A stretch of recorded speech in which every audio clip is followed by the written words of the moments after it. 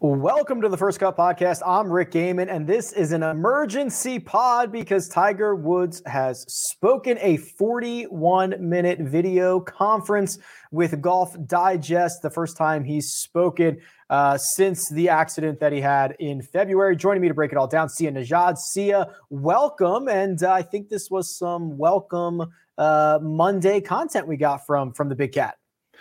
So when that accident occurred, it was so unfortunate on so many levels. You know, obviously it was tragic in just Tiger Woods' life, just outside of golf. And then for us fans, you know, who we saw kind of glimmers of the Tiger Woods of old, particularly in the Masters 2019, you know, we thought, okay, we might see a little bit more Tiger. And then that accident happened and we're like, oh, now we're not even worried about Tiger on a golf level. We're worried about him on a completely different, more profound, important level. So the fact that he's even having a conference and that he's actually addressing the idea of playing golf on the PGA Tour, I think is really kind of incredible. And it's not something I didn't think we would be having this conversation when that accident happened. I mean, we were talking about things in terms of his injuries that didn't seem like recoverable.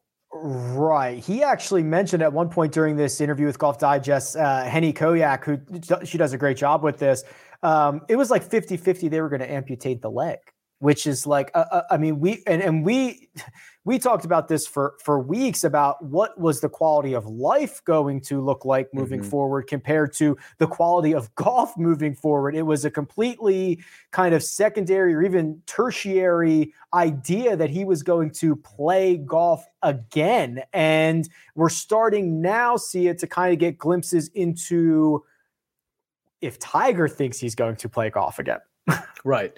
And what's crazy about the injuries from that accident, I don't want to belabor the point. I think we're kind of like turning the page now to some degree, but those injuries were stacked upon injuries that we weren't sure were going to be recoverable from in the first place, with the back fusions and the knee issues and all of that. So it's like, you know, you take the confluence of just kind of terrible injuries and you pair them together. And it's not something we thought anyone would emerge from, let alone, well, I shouldn't say let alone, even somebody as almost mythological as Tiger Woods. Lost in the accident to me was the back surgery he had like the 6 weeks prior to that, right? That we were already wondering what was going to happen, and then the accident. So there was just, as you mentioned, things stacking on one another. Here's what I think is the most interesting quote, and there's so many of them. As I mentioned, it's 41 minutes long. He's very candid. There's a lot of interesting stuff in there. But here's the quote. Tiger says, "I think something that is realistic is playing the tour one day, never full time ever again. But pick and choose, like Mr. Hogan did," referring to Ben Hogan, "pick and choose a few events a year and you play around that." Sia, this is a very clear, candid admission from Tiger Woods himself that his days of a full schedule on the PGA Tour or anything seemingly close to that are gone. So let me ask you this, though. He's 45 years old, about to turn 46. He's got a birthday coming up in December.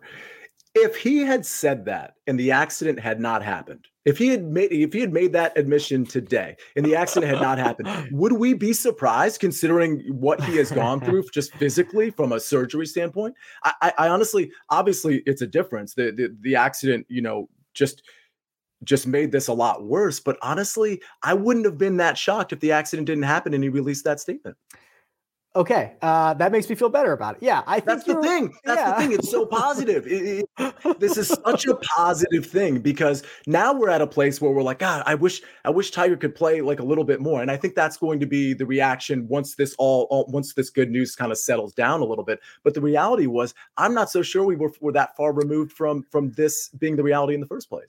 It's a really good point. I think you're right. I would not have been surprised at all. Here's the rest of that quote. So he finishes that quote with saying, "You practice around that and you gear yourself up for that. I think that's how I'm going to have to play it from now on. It's an unfortunate reality, but it's my reality and I understand it and I accept it." Which, Sia, I think that as Kyle Porter tends to do, he puts better words into phrases, things into text that only I could hope to do. But I think he was kind of sharing some tweets earlier that I was on the same page with, which is essentially like our perception of Tiger has always been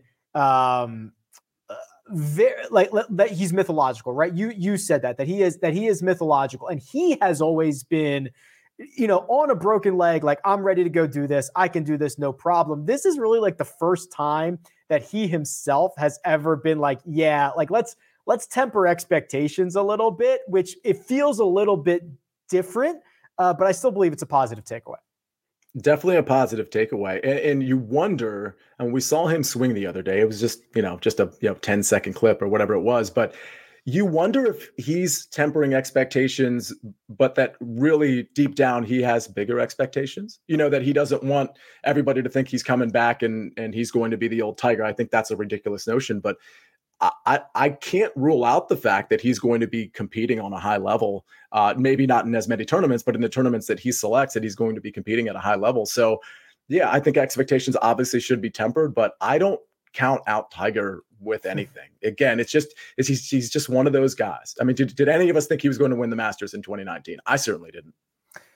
Yeah, that's for sure. He was describing the process of kind of getting literally back on his feet, spending so much time in a hospital bed, and then being wheeled out to the grass so that he could look at the grass outside, and just trying to keep his mind sharp. And the kind of the point where he's at right now, Sia, appears to be putting, chipping, that swing that we saw, but like essentially going as far as that right leg allows him to. That's the one that we've seen the sleeve on. That is the one that presumably had the most work and reconstruction done to it. We said when that leg gets tired, it's time to shut it down. And I very much need to build up the endurance.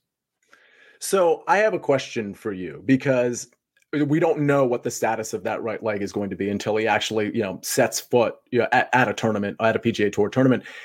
What is the barometer of success at this point? Like, assuming he actually can play in a tournament, and that he's physically, he's played enough, he's practiced enough, he knows he can play 72 holes if he has to. I wonder what the barometer of success is at this point. For me, listen, man, I was talking about this with somebody the other day. It's just like, if he steps foot on a professional, like in a professional event again, that's awesome.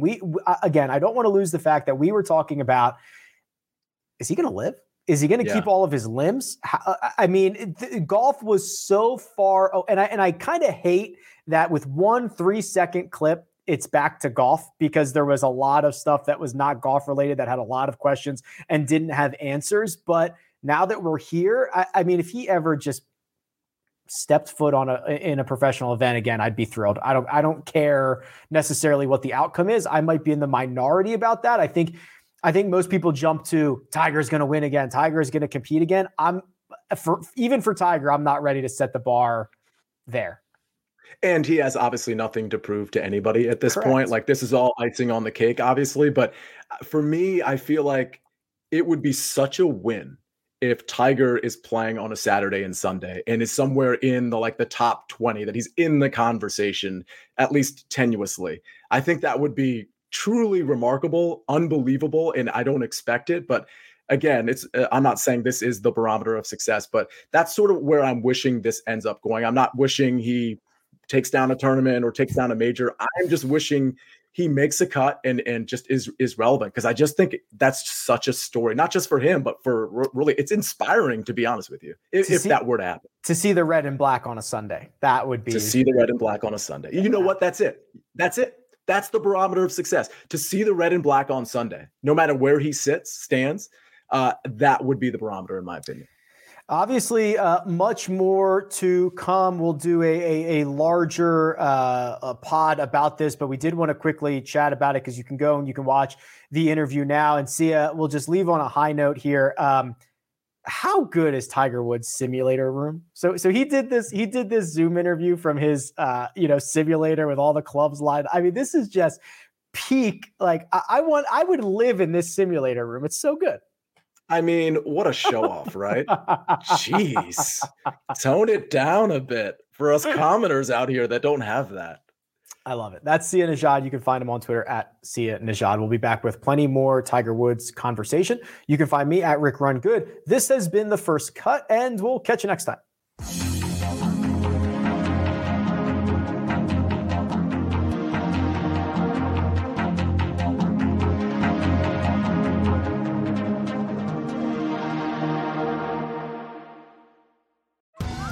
Survivor 46 is here, and so is On Fire, the only official Survivor podcast, and we have a twist this season. The winner of Survivor 45, Dee Valladares, will be joining us every week. We're going behind the scenes of the biggest moments, the how and the why things happen, and the strategy and analysis you can only get from someone like me, a Survivor winner. Listen to On Fire, the official Survivor podcast, wherever you get your podcasts.